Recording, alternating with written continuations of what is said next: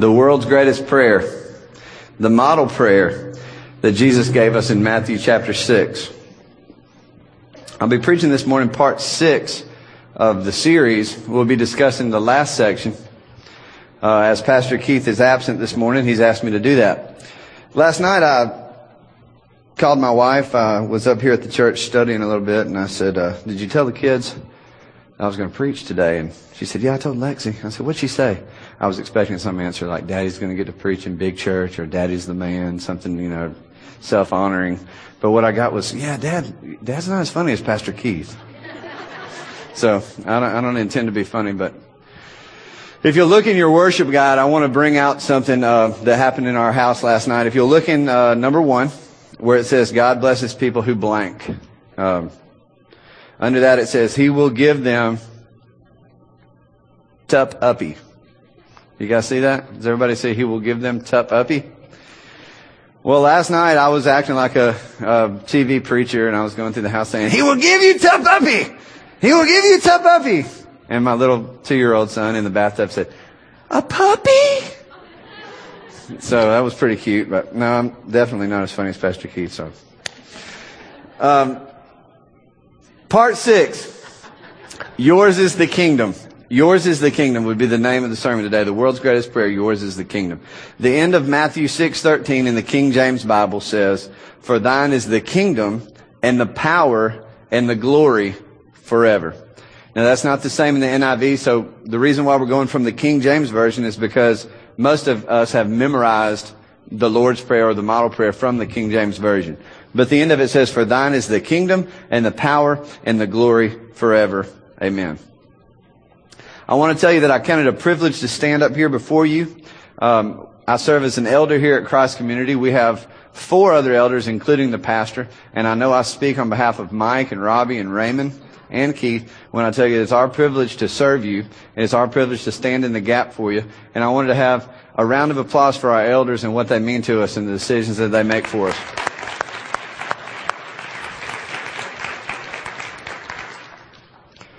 What I want to do, if you'll notice the 3 words that are underlined on your worship guide in Matthew 6:13, you see kingdom, power, and glory. Those are going to be our 3 main talking points this morning. Those aren't going to be the names of the points, they're actually going to be the answers of the points. So what I want you to ask yourself, and the question is, what can I do as a believer to align myself into God's blessings? What can I do as a believer to put myself in a position to where God can bless me? What can I do to make that relationship clean enough to where I have myself in a position that God can bless me? Well, God blesses people who, number 1, seek His kingdom. The first thing we've got to do to align ourselves for God's blessing is seek His kingdom. Matthew 6:33 from the NIV says, but seek ye first the kingdom of God and His righteousness, and all these things will be added unto you.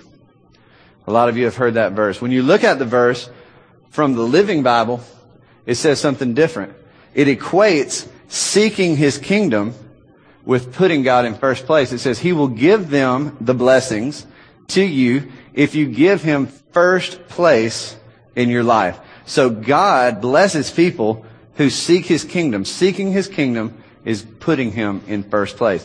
So what does that mean to put Him in first place? We throw that around. We say God is in first place in our life. That's what I'd call the Sunday school answer. What's in first place in your life? Well, have you ever asked yourself what's in first place in your life? I want to give you a list that is an acrostic with the word first that will tell you how to tell if something's in first place in your life. God wants first place in these specific areas. So if you look at your worship guide, you'll see the word first written laterally, and cliff, that means up and down, laterally, okay? The F, the first thing God wants first place in your life is in your finances. In your finances. Putting God at first place in your finances is a trust issue. It comes down to a trust issue.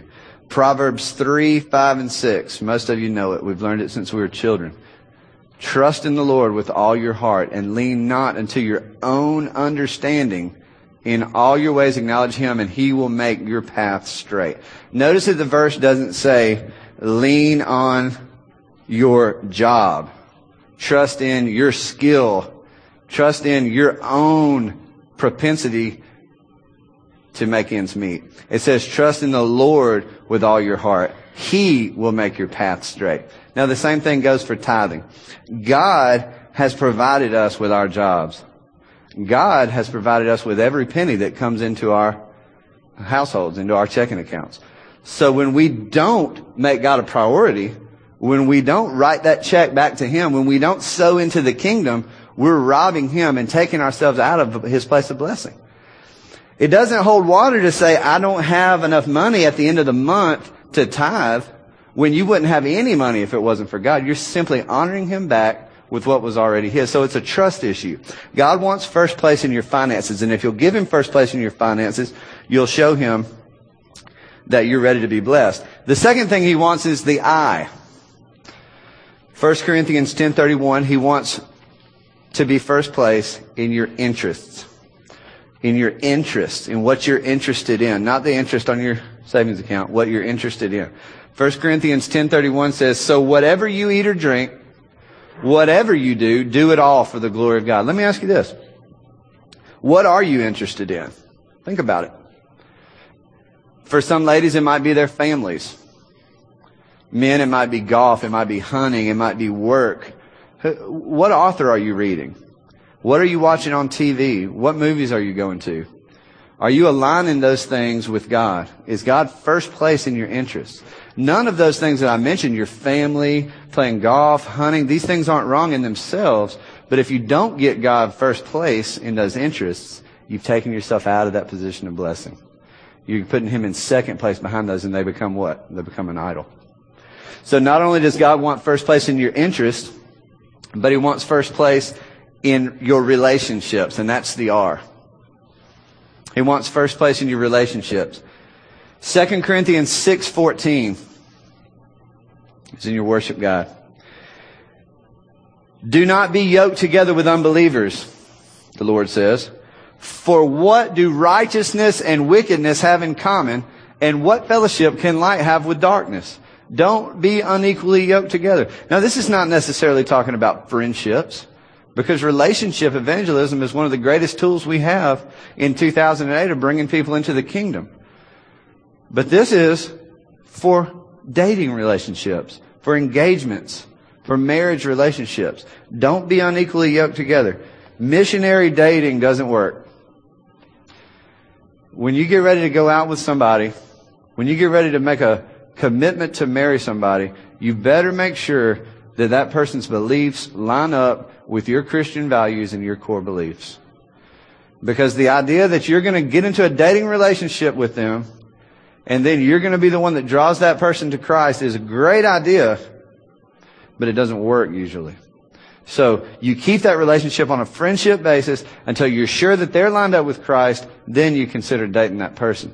But you never get unequally yoked with an unbeliever. Now, as far as relationship evangelism, I had a friend, Keith Kilgore. Many of you know him. He was a local Mac Tools distributor. And Keith Kilgore was the model of relationship evangelism. He would make friends with people all over the city of Montgomery, bring them in his tool truck to look at tools, and he'd witness to every one of them. But what he did, he won them over with a relationship. He won them over with a friendship, got close to them, and then that opened up to the gospel. So being unequally yoked is not about relationship evangelism, as Keith has taught us, but it's about that marriage and that dating relationship. But God wants first place in your relationship. If you're in any type of relationship, if you're in a marriage relationship between you and your spouse, Ephesians chapter 5, Paul tells us to submit to each other out of reverence for Christ. Just submitting to each other in a marriage relationship puts God first in that relationship. God gives us the biblical model in His Scripture for every single type of relationship, but He wants to be put in first place.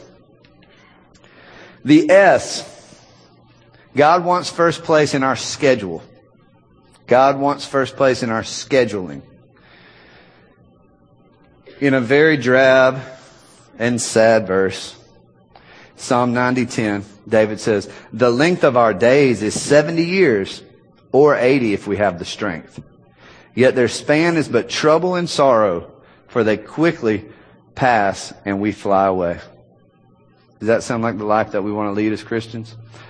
I challenge you to not get into a life pattern or a pattern of scheduling where you're chasing after things that will quickly pass and fly away in the short 70 to 80 years that we have.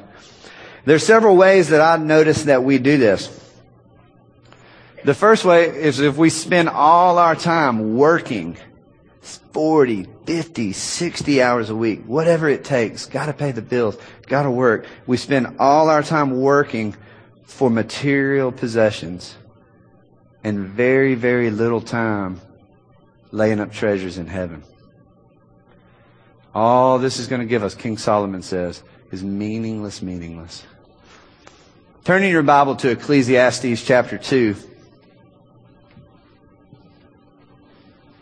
Ecclesiastes is right after Proverbs. Psalms, Proverbs, Ecclesiastes. Ecclesiastes does not give us the author, but it's believed to be King Solomon, the wisest man that ever lived.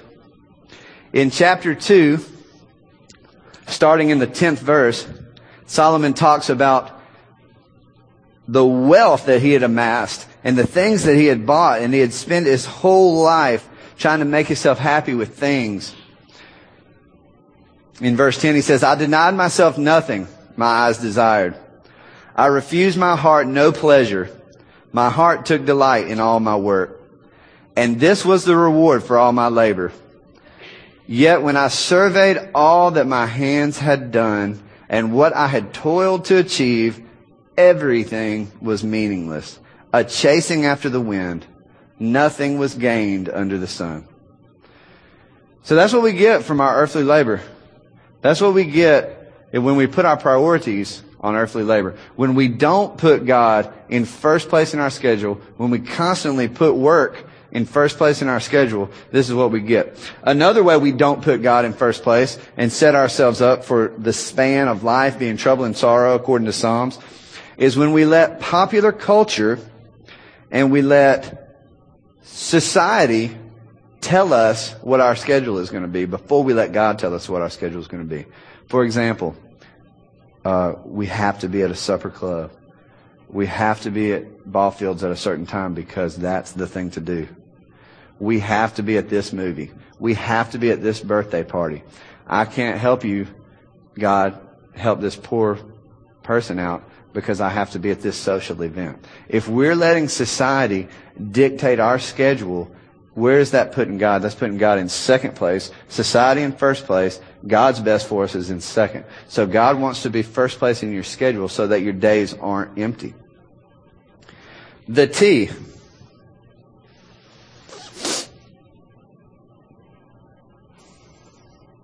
I have lost the T. God wants first place in your troubles. Thank you, Donna. God wants first place in your trouble. Thank you, slides. Psalm 50:15. And call upon me in the day of trouble, and I will deliver you, and you will honor me. Now, how many of you are really, really, really good at turning to God when you get in trouble? Raise your hands. Some of us are really, really good at turning to God when we get in trouble. Does everybody remember 9/11 when the entire nation wholeheartedly looked to God when we were in trouble? Sometimes we're really good at turning to God in trouble, but you know what? Some of us aren't. Some of us turn to other things rather than God when we get in trouble. God wants to be first place in your trouble. God tells us that if we call upon Him in the day of trouble, that He will hear us, deliver us, and then we will honor Him. So that completes the acrostic of first, and that's where God wants to be first place in your life. Remember, God blesses those who seek His kingdom, and by seeking His kingdom, we are putting God in first place in our life. So not only does God bless people who seek His kingdom, but secondly, God blesses those who depend on His power. God blesses those who depend on His power. Now, what does it mean to depend on God's power? There's a true thing called faith. And if you've never read Hebrews chapter 11, I challenge you to read Hebrews chapter 11 because it's called the Hall of Faith. And it talks about men who made a step of faith and took a leap and trusted God. God became real in their lives and real miraculous thing happened. Now, it's one thing to have faith and to depend on God's power on Sunday morning around your Christian friends, around our bubble. But it's another thing when the rubber meets the road and you're faced with that decision and you have to decide whether you are going to strive and toil and fight on your own effort to solve that problem, or that if you can pray and believe in a supernatural gift from God and depend on His power. So depending on His power takes great faith. Galatians 3:9 says that, so those who have faith are blessed along with Abraham, the man of faith. And remember, we're talking about how we can align ourselves for God's blessing. And one way we do that is God blesses people who depend on His power. Now, how can I express my faith in God? I want to talk about several ways, several things that we can do to express our faith in God. Okay? First of all, taking risk to grow and obey God. The first thing we can do is take risk. God will lay things on your heart, and you know, He has a funny way of doing this. When God asks you to do things, sometimes He asks you to do things that require a risk on our part. They require us to step out of our comfort zone. They require us to step out of the comfort bubble that we're in and step out and do something.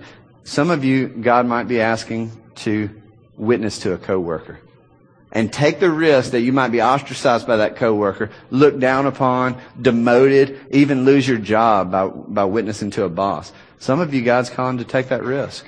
That's one way that you can show true faith that God's going to take care of you, is by stepping out on faith and taking a risk. Some of you, like we talked about before, it's putting that check in the offering plate. Because that's what separates Sunday morning, I'm a great Christian, from real true faith, is when the rubber meets the road. When you write that check and you put it in the offering plate and you rely on God to make ends meet that month.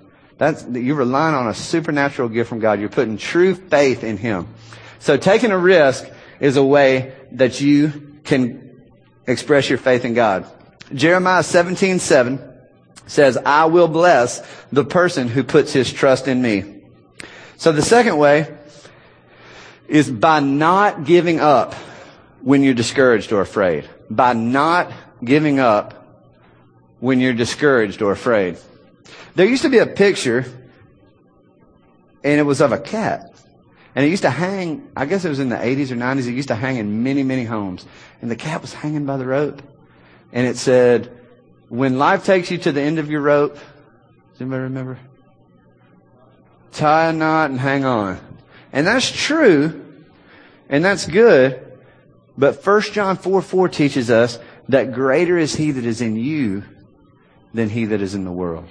So when life gives us that storm, when life sends us to the end of our rope, we have our faith in God that we can hang on, that He'll pull us through that storm. We're not just relying on our own strength, but expressing that faith in God by not giving up, by knowing that God will pull you through. How many people in here listen to Rick and Bubba? Rick and Bubba is a syndicated radio station out of Birmingham. Two country guys like to joke around on the radio. But Rick went through a real test 2 months ago. His 2-year-old son, Bronner, walked outside and drowned in their family swimming pool.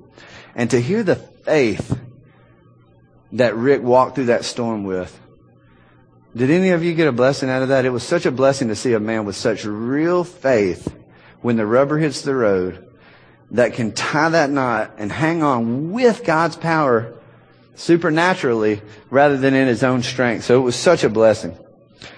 So we express our faith in God by taking risk and not giving up when discouraged or afraid. James 1:12, blessed is the man who perseveres under trial, because when he has stood the test of time, he will receive the crown of life that has promised to those who love him. James 1:12. So not only does God bless people who depend on His power, but God blesses people who live for His glory. God blesses people who live for His glory. And if you'll notice, as we've gone through on our worship guide, points 1, 2, and 3 are the same as the underlined words in the verse. Kingdom, power, and glory. Those are our main words. As we talked about, those are going to be the answers. So God blesses people who live for His glory. Psalms chapter 115, verse 13 says, God will bless everyone who honors Him. So that's your blank. Will bless everyone who honors Him. Now let's talk about some ways, some practical ways that we can live for God's glory. What does it mean to live for God's glory? We talk about it.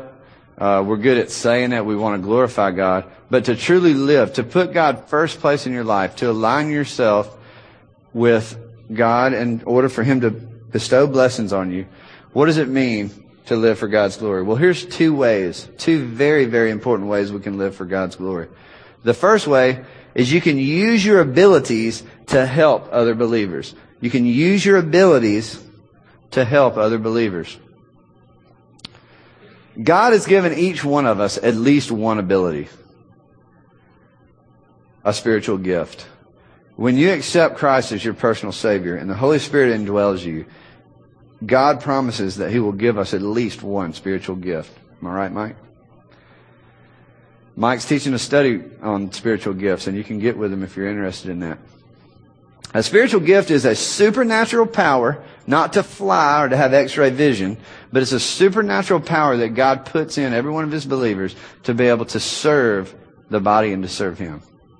Some of you, it might be teaching. Some of you, it might be preaching. Some of you, it might be opening your home to a home team to facilitate a small group Bible study.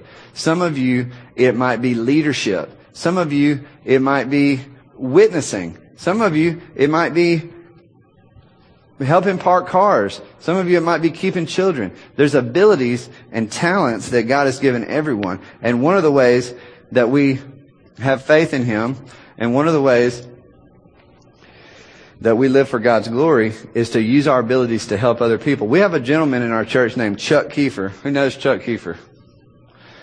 Chuck loves to help people in need. That's his gift. Chuck gets groups of guys. He's a great leader, and he gets groups of guys to go and help people that are in need, whether it's to rebuild a deck, rebuild a fence, fix a commode, paint a house. That's something that God's called him to, and something so small as helping the least of these, of just helping somebody that's in need, is an awesome way that we can use our abilities to help other believers and live for God's glory. Proverbs 11:25 says, "The one who blesses others is abundantly blessed. Those who help others are helped." Do you want to align yourself with God's blessings?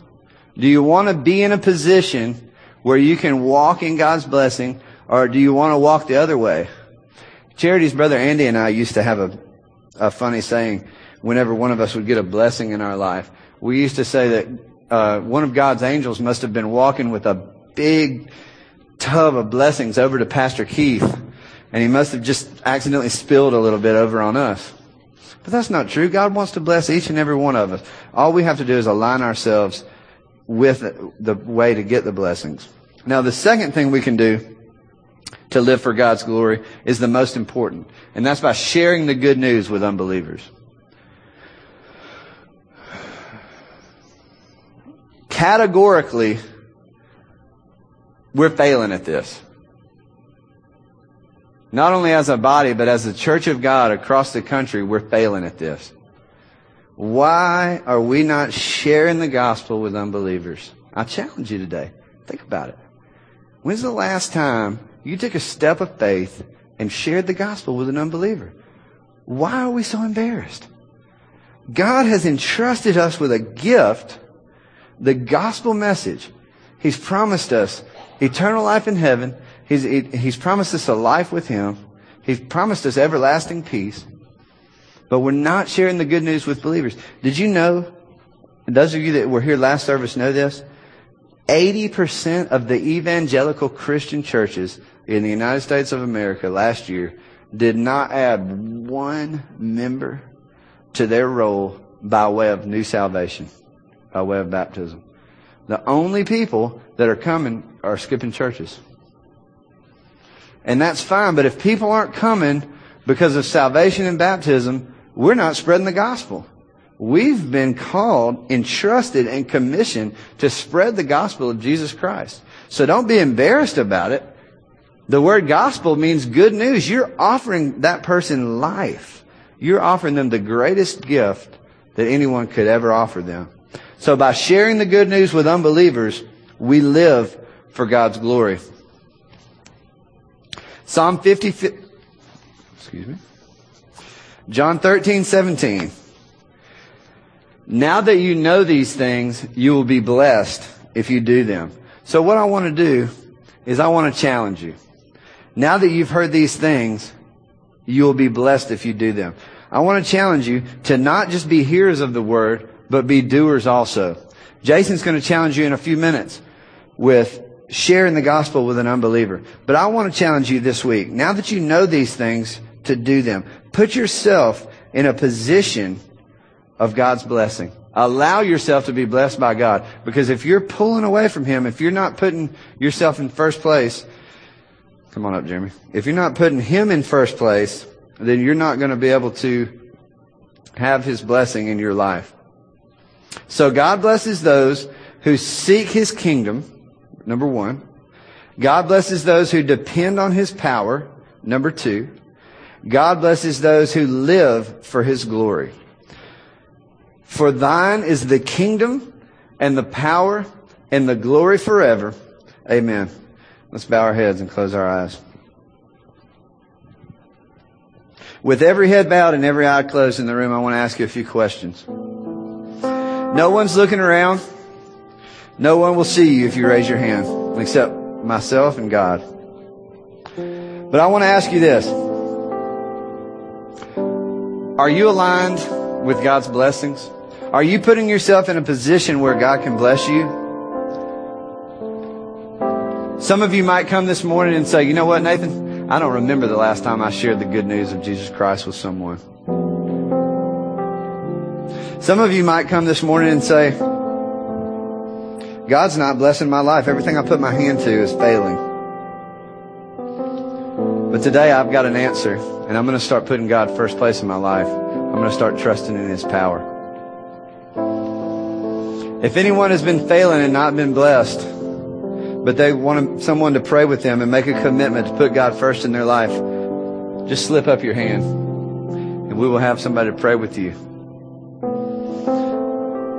Amen. Just raise your hand high. Amen.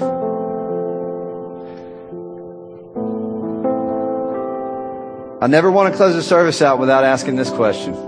If anyone is in the sound of my voice who's been playing church, who knows the right answers, you might come every Sunday morning, but you've never asked Jesus Christ to come in and be your Savior and Lord. Or maybe you said a sinner's prayer, but you never made a 180. You never made a repentance. You never made Jesus the Lord of your life. If you would like to make that commitment to Jesus Christ today and become a believer, just raise your hand where we can see it this morning. Just slide it up.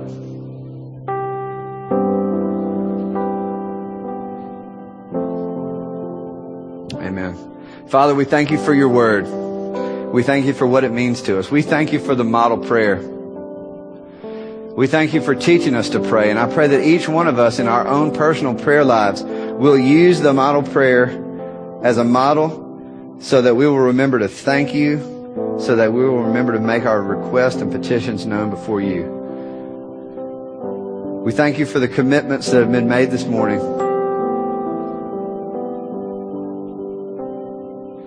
Bless us as we seek to put you first in our life. In Christ's name we pray. Amen. Amen.